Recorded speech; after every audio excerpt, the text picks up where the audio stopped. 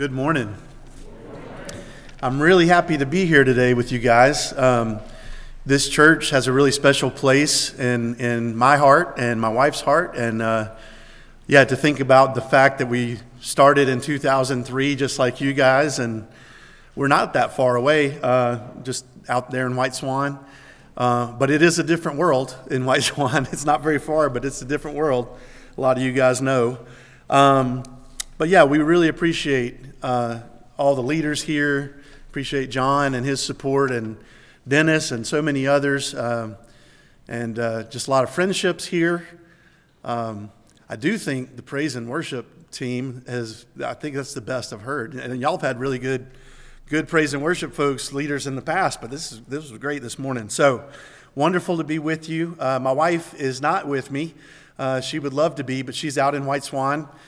We had 60 people come in last night from Pennsylvania and Maryland and Seattle, and they're going to be roofing and painting this week out in White Swan and doing kids clubs in the housing projects in White Swan and one near Hera also. So they're in town, and she's helping to host them and doing a lot of food prep and things like that this morning and having church at our church. So we were trying to remember the last time I was here.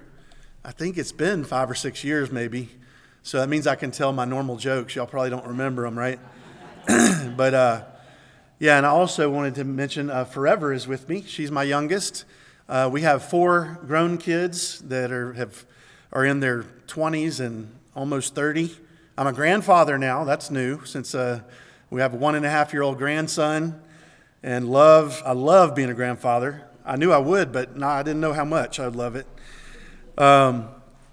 Really excited to be with you guys. Really grateful for Sun Valley. When we visit churches around the country, we ask churches to consider doing one of 3 things. We ask people to consider praying for us on a regular basis, maybe consider supporting us financially, and consider sending teams out, coming out and working with us like these folks that have come into town. And Sun Valley's done all 3 for a long time. For years and years, you guys have been praying for us, supporting us financially, sending folks out to work with us, and we really are grateful for that. I know COVID threw a wrench in everything, but we're past that now and back on our feet and going again. So I'd love to invite you guys to come out anytime. If you want to come see what our church is like on Sunday morning, there's a lot of similarities to your worship service and ours, and then there's a lot of things that are different too. We send out multiple vans and buses to pick up folks that don't have a ride to church. Sometimes it's older people that don't have a reliable vehicle, or they don't have somebody to bring them. Sometimes it's little kids that want to come to church, but no adults in their family are coming. In fact, one day, one of our buses pulled up to pick up a kid that comes every week. Now he's in our youth group, one of the biggest kids in our church. But he was a little guy back then. He was about 5 years old, and he didn't realize it was Sunday morning. And he heard the bus pull up and looked out the window and realized, it's time for church. And he wasn't ready, but he didn't want to miss the bus. So he came tearing out of the house as fast as he could, jumped up on the bus completely naked, had no clothes, no shoes, no nothing. And the bus driver, whoa, and he's like, I don't want to miss church. Okay, you can go back in and put your clothes on. I'm not going to leave you, I promise. And he's like, you sure?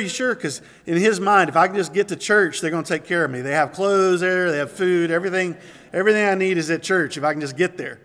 And there's an excitement on Sunday. I love being here with you guys, but I hate not being there. There's this excitement on Sunday morning. I would love for you to see it for yourself. It's almost like Christmas morning every Sunday with the kids. They can't, and I wasn't like that. I hated going to church when I was a kid. To be honest, I'd rather be running around the woods or something. But these kids love coming to church, and they know that we love them. A lot of them, it's the only safe place they really have. Home is not safe. School's not safe. Their neighborhood's not safe. But when they come to church, they know they're going to be safe. We do have whatever they need. If they need shoes, we've got them. If they need breakfast, we've got that. We're going to have lunch after church every week, and they know that. But they love the songs. Even the little kids, we have their little bulletins. And when I'm up front, for our kids, we have assigned seating, which is different too. But the smallest kids that come with no adults are on the front rows so they can see. So we have the little girls on this row and little boys on this row, and they have leaders with them. And they can't read yet, but they're holding their little bulletins, and they're trying to read my mouth. They're trying to watch my mouth while we're singing and try to sing along best they can. And they want to make sure they're on the right page, and so their leaders are helping them, even though they can't read. So it's the cutest thing. And then we have usually we have about 50 little kids, like 5th grade and younger. Again, coming with no adults. We'll usually have 25 or 30 teenagers, and then maybe these days 30, 35 adults. So it's an exciting thing, and you're welcome to come anytime. You know, I know you don't want to miss church here either, but maybe you could come to the 8:30 service and then slip out and head to White Swan and have church with us too, and free lunch after, home cooked meal afterwards too. Another opportunity that's coming up soon. We have an after-school program that meets on Wednesdays and Thursdays, and we help kids with their homework, and we help kids learn how to read. And we play all kind of fun games, math games and different things. And they go on field trips. And we do need more volunteers for that. We had a couple. One of our volunteers is our head pastors. I'm not the head pastor anymore. I stepped down in March, and I'm an assistant pastor now. And we have a native pastor named Joshua, who's Hopi, and he stepped up into the lead role. And so his wife is having a baby any minute. And she can't help with the after-school program in the fall. And we had another helper from Memphis, Tennessee, and he's having to move back to Tennessee because his mom is really, really sick. So we need some more helpers with the after-school program. And it's not a crazy, some of the stuff we do is kind of wild and crazy.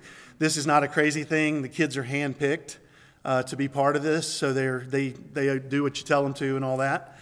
But there's other ways to get involved, and we'd love for you to consider that. We have more information too, but I always forget this part. We have some stuff at the table in the lobby, so if you want to, we'll be there after the service if you want to come talk and find out more.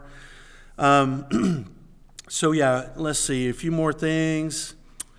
When we moved here in 2003, it was just me and my wife and our 4 biological kids, and like I said, they're all grown now. The goal was always to get a healthy church started in White Swan. I don't know when the last time there was a healthy church in White Swan. It's been a long time. When we moved here, there was a Methodist church in town. There was a Disciples of Christ church, but they weren't really even a church anymore. I don't know what they were doing, but there's a Catholic church in town. I'm not too sure how healthy it is. I don't really know. But now the Methodist church closed down. The Disciples of Christ are gone. It's us and the Catholics nowadays out there. It's just us. But that was the goal, was to get a healthy church started. And the first time I ever came to White Swan, people ask, well, how did you even hear about White Swan? I was a youth director in Birmingham, Alabama. That's where I grew up. You can hear I talk funny still. But grew up there and loved doing youth ministry. I really didn't want to do anything else. I loved it. And every summer we would take our group somewhere to serve for a week. We had been to inner city D.C. a couple times. We'd been to Little Havana and Little Haiti down in Miami. And those were all great trips. I loved all that. And in the summer of 2000, I brought our group to White Swan. There was an elderly couple from Atlanta that would travel around the country in the summertime and host teams on various reservations. And they had done some research, and they determined that White Swan was one of the poorest communities in the nation. And that's where they tried to go. And some of the others were down on the Texas border, places like that. So they would come to White Swan for just 2 weeks every summer, this elderly couple from Atlanta, and they would host teenagers, basically youth groups, to come in and work on people's homes. And I thought I knew what we were doing. I thought I knew what I was getting into that week. I'd been to third world countries, and I'd worked in the inner city a lot. I'd seen real intense poverty in Indonesia, Guatemala. I didn't think this trip was going to have any impact on me, really. I thought it was going to be really good for my teenagers, but obviously it had a big impact on me. So we came in the summer of 2000 for a week, and I was devastated. I mean, I don't even know what all happened to me that week. I don't know if I don't know if I had a nervous breakdown. I don't even know, but I had a hard time functioning that week. In short, it's a long story that I could tell you a 3-4 hour version, but I fell in love with the children out there. And it wasn't because they were so lovable. They actually weren't very lovable. They wouldn't tell us their names for 3 or 4 days. Some of them never told us their names all week long. They were in bad shape. The kids in Totus Park and the housing project, they were in bad shape. And something that happened that week that's really strange, never happened before or since to me. It only happened that week, and it happened multiple times. My kids were little. My oldest was, 5. My second was 4. My third was 2, and my son was 1 maybe. I might be a year off. But they stayed back home with my wife in Alabama. And this weird thing that happened was by Wednesday, this always happened, by Wednesday or Thursday, I was really missing my family. They were not with me, but the strange thing that happened is out of the corner of my eye, I would see one of the children from White Swan. There was a little girl that was the same age as my second daughter, Beth, and she was in bad shape. She had obviously been knocked around. She was neglected and abused, but she looked a lot like my little girl. And that's a long time ago, but I still get emotional. I saw her out of the corner of my eye, and I thought it was my daughter, Beth.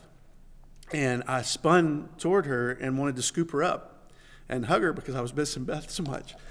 And for a split second, I forgot that Beth wasn't with me.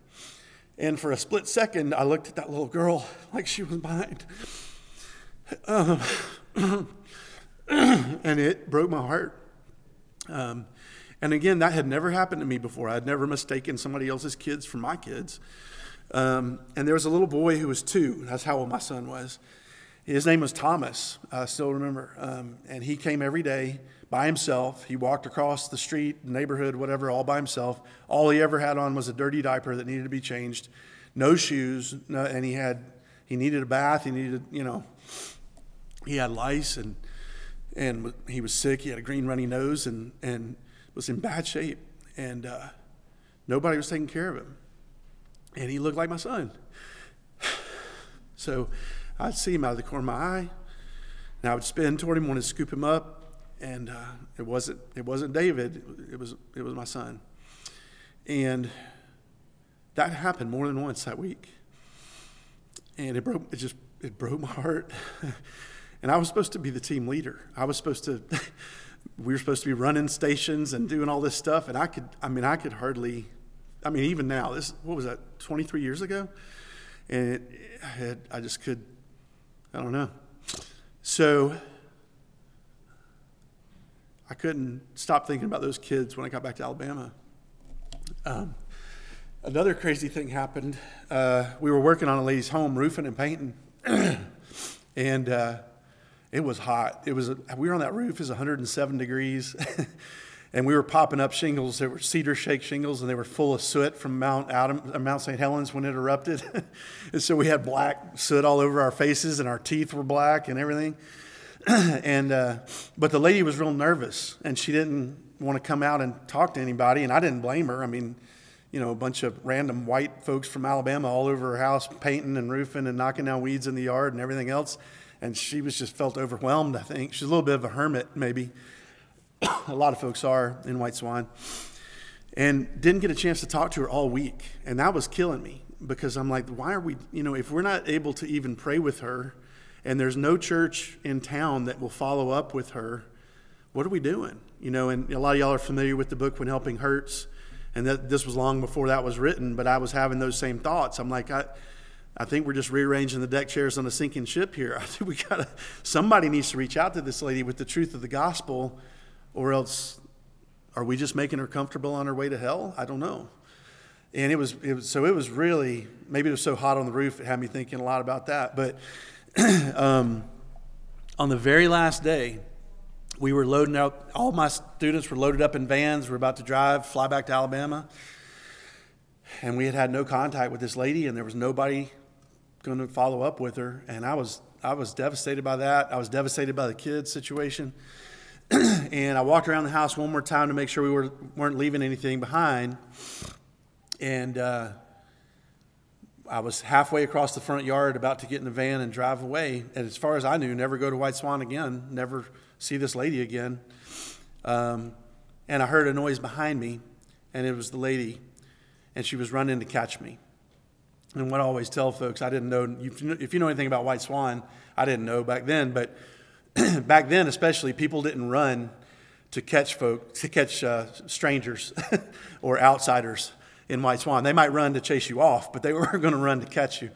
But here she was running to catch me, and when I turned around, she had tears streaming down her face. And again, that's something else that just didn't happen back then. You wouldn't show weakness in front of an outsider in White Swan, a native lady in front of a white guy. And I'll never forget what she said. She said, "Why would you guys do this for me?"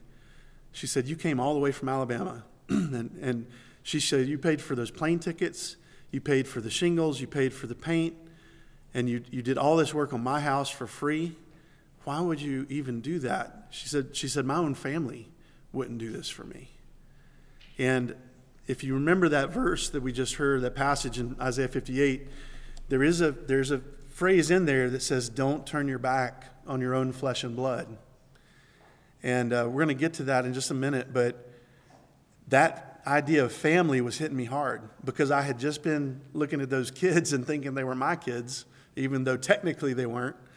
And here she is saying, "You guys have come in here and made significant sacrifices to treat me like family. And I want to know the rest of the story. Why would you do that?" And I told her, I said, "That's a great story that a bunch of folks from Alabama would come do this for you.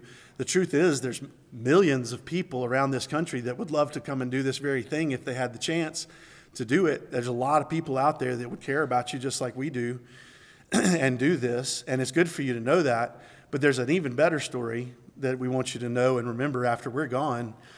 And that's that Jesus picked your house. And he picked everybody on this team.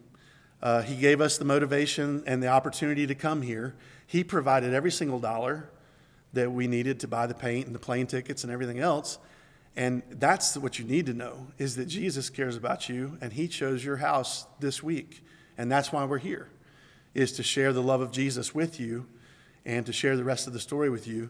And I was able to share the gospel in the context. She had experienced the love of God that week in a very practical ways.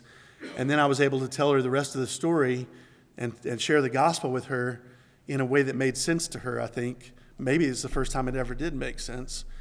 I wish I could tell you she fell on her knees and prayed to receive Christ that day. She didn't. But a native lady did stand in the hot sun and listen to a random white guy from Alabama talk about Jesus. And she started that conversation. She had the agency to start the conversation. I wasn't cramming it down her throat. She was asking me about it. And it was actually her grandson that ran and jumped on the bus with no clothes on years later. So those two things, the impact of the kids at Kids Club that had on me, the impact of this lady saying to me, "You guys have treated me like family, and now I want to know what it is that motivates you. I want to know more of the story."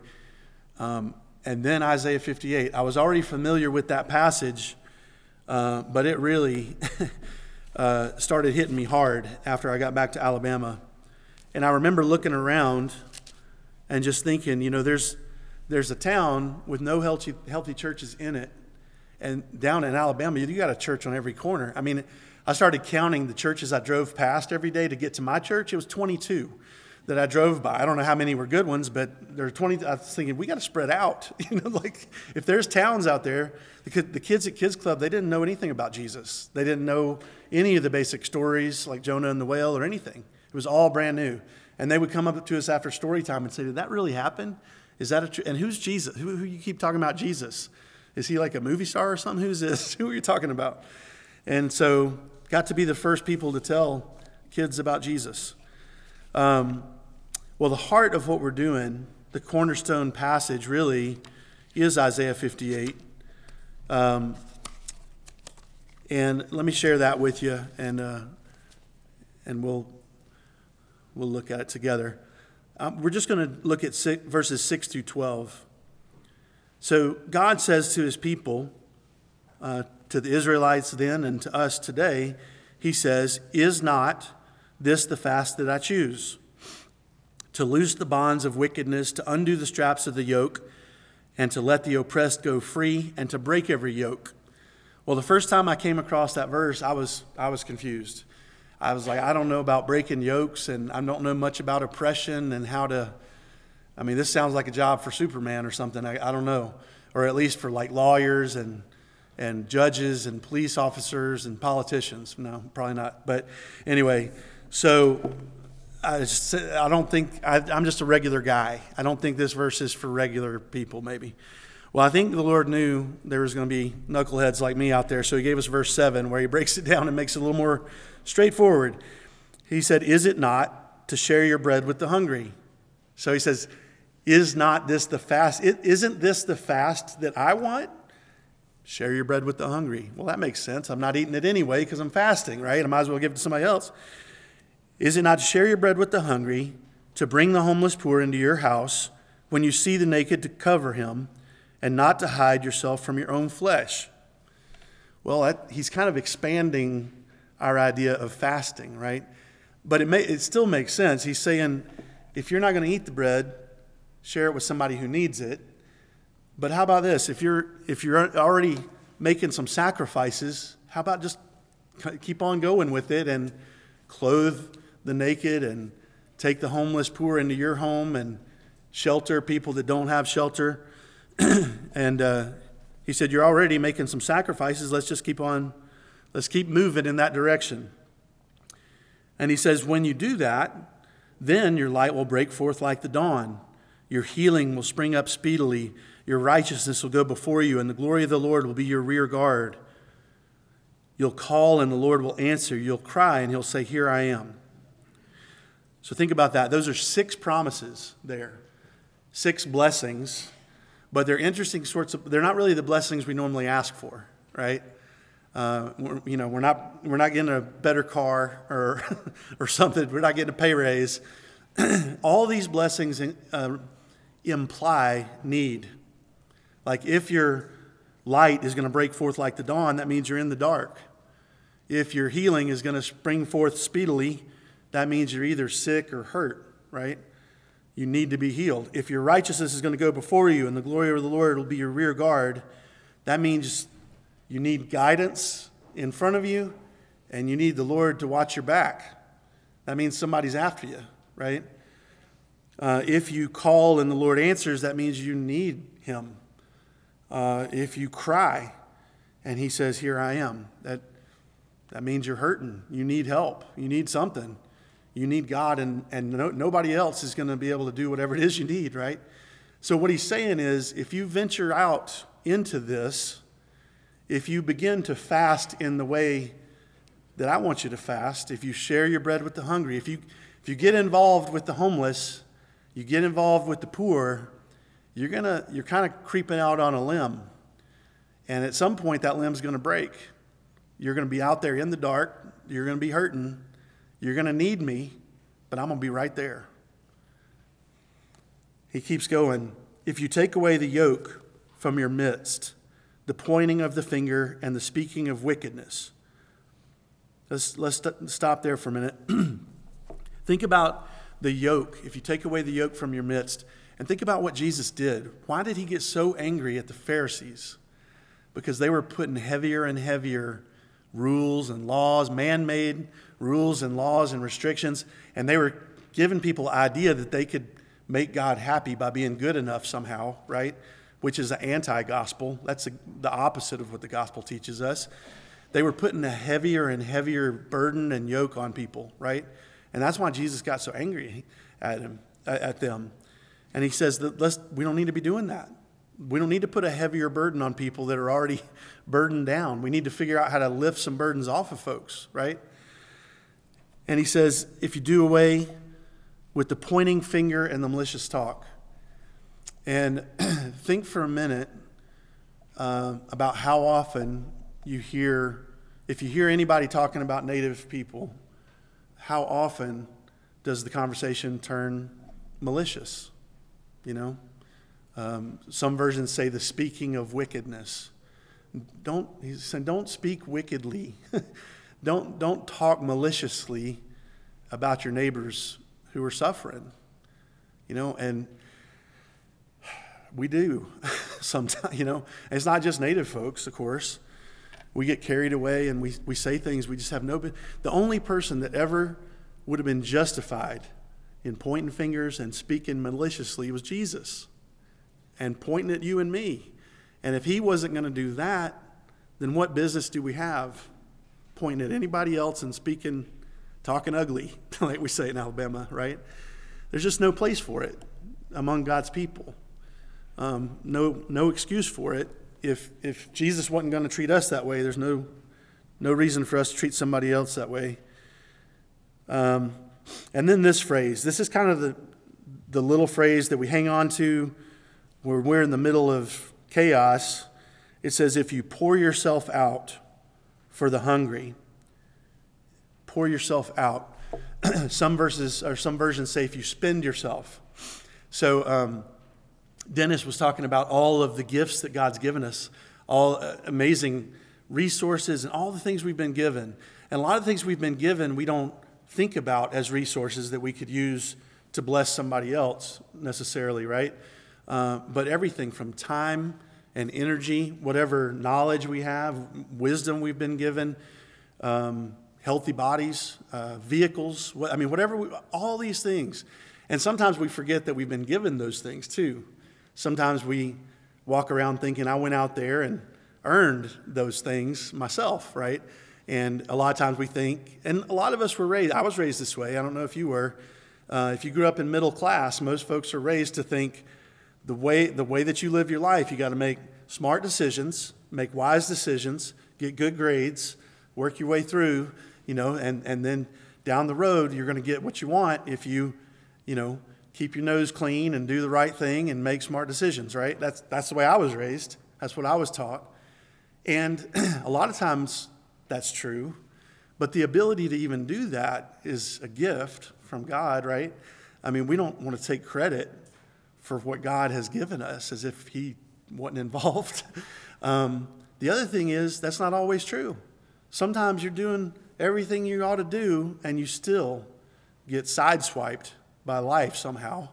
I mean, it could literally be a car wreck and you wind up paralyzed from the neck down in a wheel, whatever it is. I mean, there's all sorts of things that can happen to us that we didn't do to ourselves that throw us completely off the original plan, right? Sometimes, like kids in White Swan, they never even get started. I mean, they never have a chance to even begin to move in the right direction from the time they're little bitty, right? But he says, if you take everything you've been given, everything, just think about everything you are, everything you have. Imagine that it's a bank account. Everything's in the bank.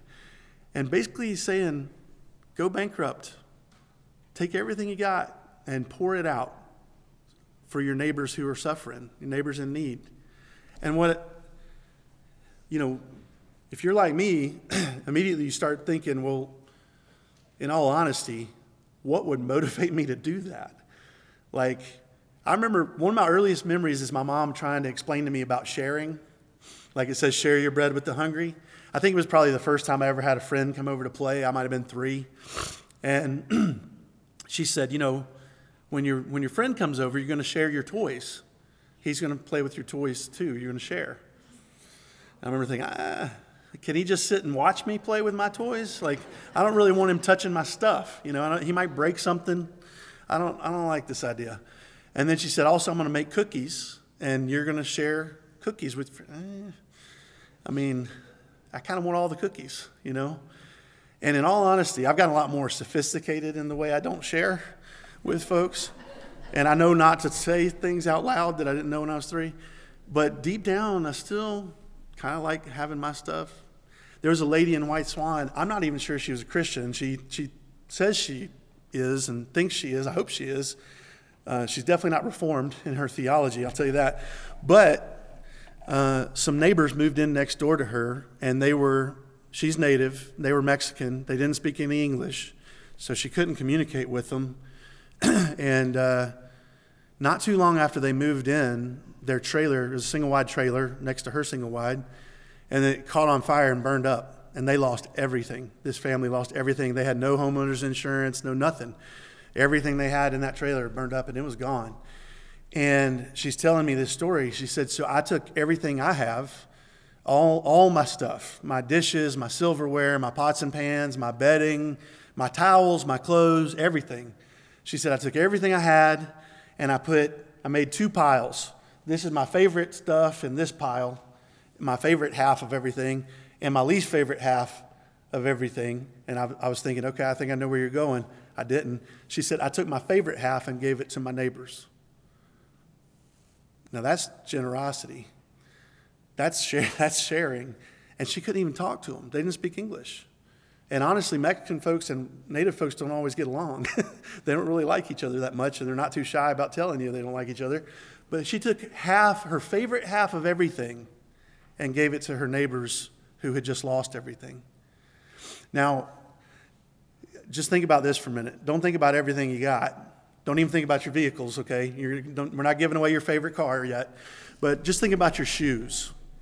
I don't know, but I like shoes. And I'm picky about my shoes.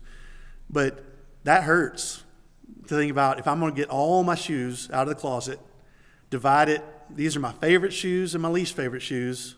And I'm going to give away all my favorite shoes. Does that hurt a little bit? Does that sound like, but she gave away her favorite half of everything to this family that she couldn't even communicate. She didn't know them.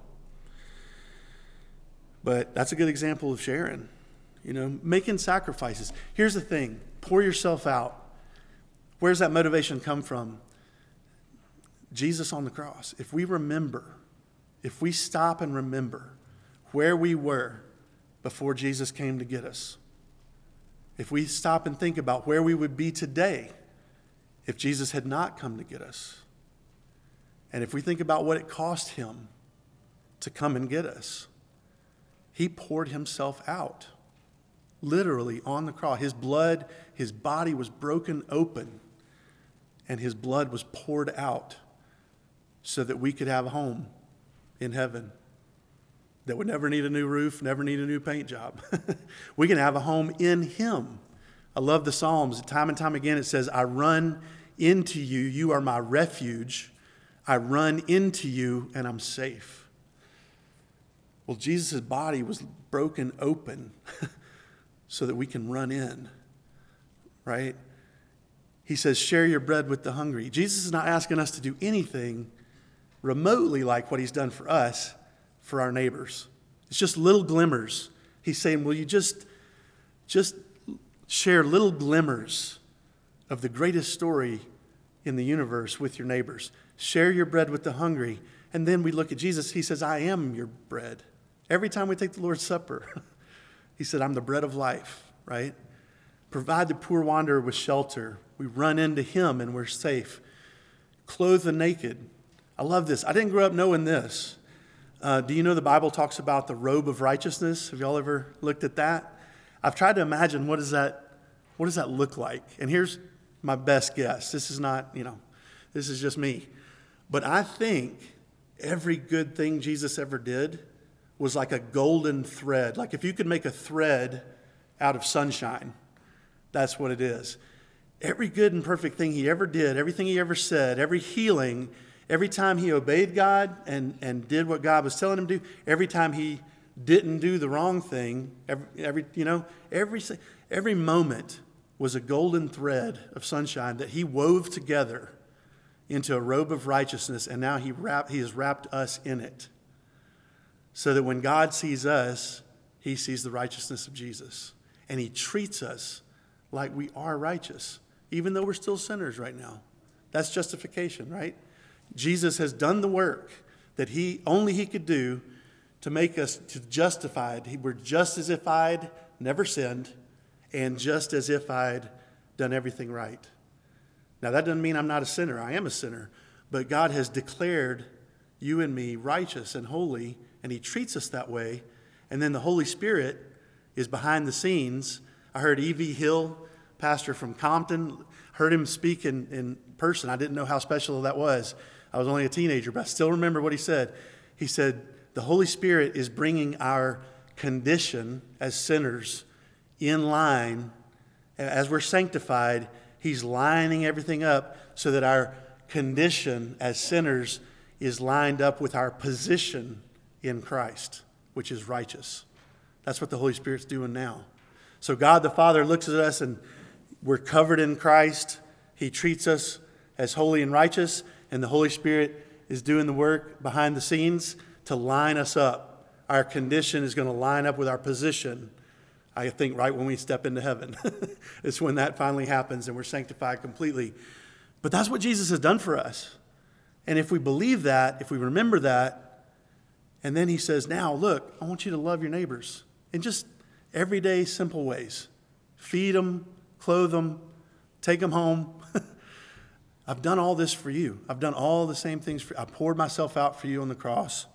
And now I'm asking you to take the things I've given you and pour that out. But then look what happens. He says, if you pour yourself out, if you empty yourself, the next phrase, look at that. Satisfy the desire of the afflicted. Whew, think about that for a bit. Have you ever hung out with somebody that was afflicted with anything? Could be physical, could be mental, it could be addiction, it could be emotional affliction. That's fun. It could be social affliction. I discipled some guys back in Alabama who were socially afflicted. And I took them into my group because I figured I'm getting paid for this and the volunteer guys aren't. So, it was rough, those two. But you know what? The Lord has healed a lot of that in them now, and they're doing great. One of them is a major in the Army, and one of them is a police officer. And they're just normal guys now. But man, when they were in high school, they were afflicted. And it wasn't always fun hanging out with them. But he doesn't say hang out with the afflicted. He says satisfy the desire of the afflicted. That's a whole nother ballgame. Just figuring out what is their desire anyway. A lot of times they don't even know what their desire is. They don't know what they need. But moving close enough to somebody that's afflicted to actually figure out what is it they really need. We know it's Jesus, but what does that look? How do we help them understand that? That's a tall order.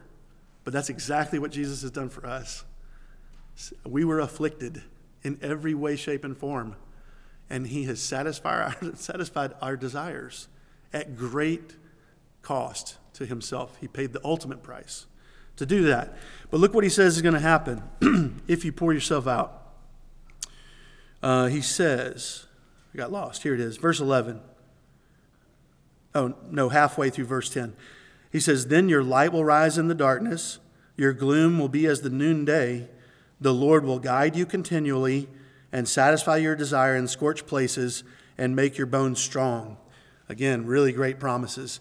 And let me tell you this too. In the early days of doing what we're doing, I had to say, we believe God is going to do this with me and my family and now our church.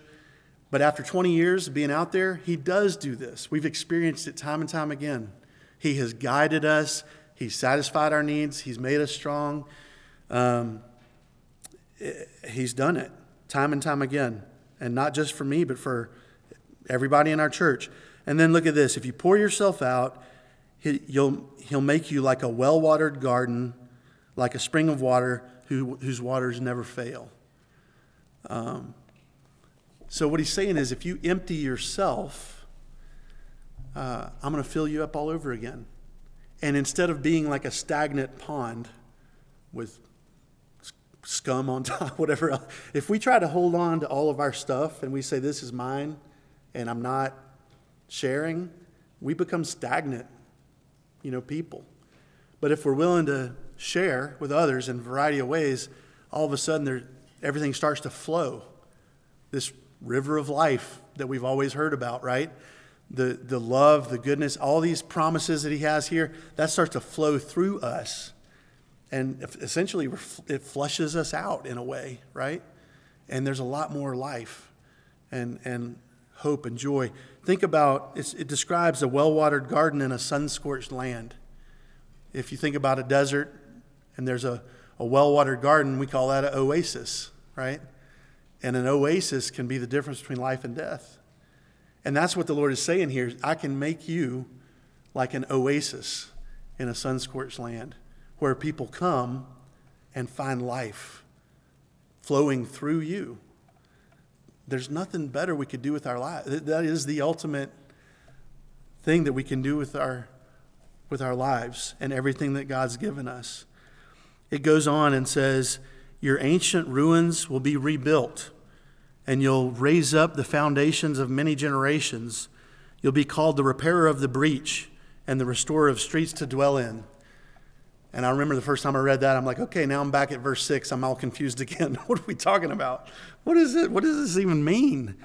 But what it basically means is God can use us to redeem and restore and rebuild and renew broken people, broken families, broken communities. Entire towns can be transformed by the power of the gospel flowing through God's people. And that's our prayer for White Swan. I really hope that one day down the road, people will come to White Swan after being gone a long time and say, man, what happened around here? This is not the same town it used to be when I was here last, and everybody would point to Jesus and say, he's the one that has transformed us and our town, our community. So we talk about community development.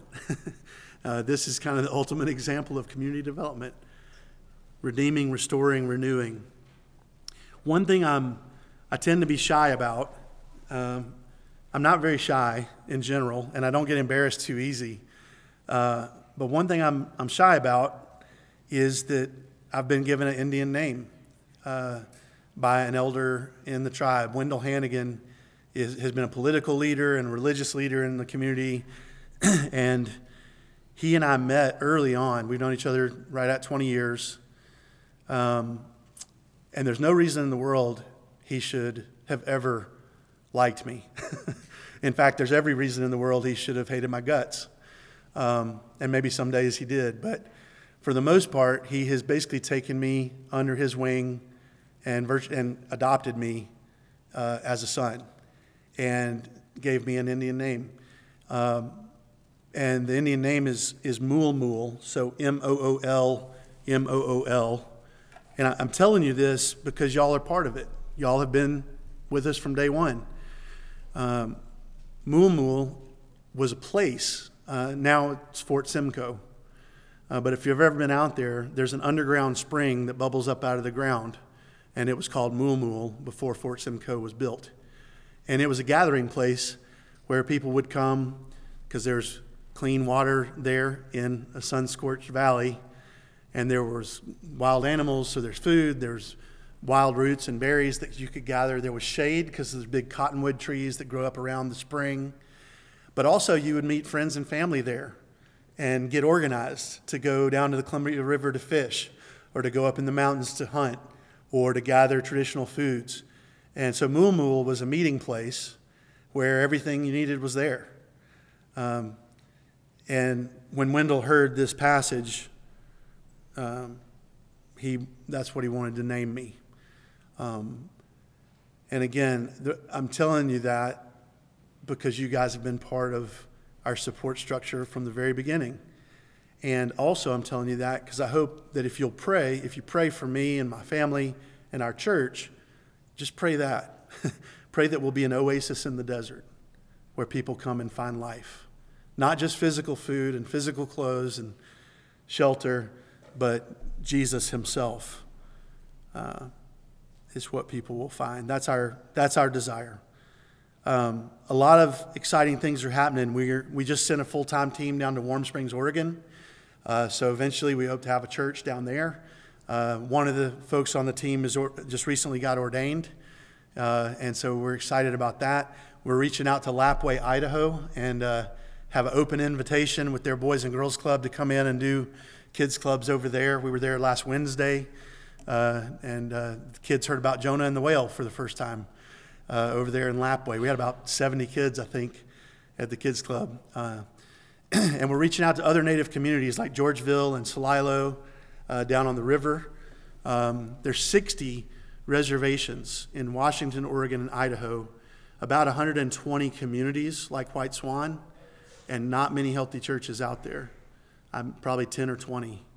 And so there's a lot. It's almost like an unreached people group right here in the Northwest. And then a couple of months ago, we got a major invitation from a church in Anchorage to come and help them start reaching out to Native people in the city and in the villages.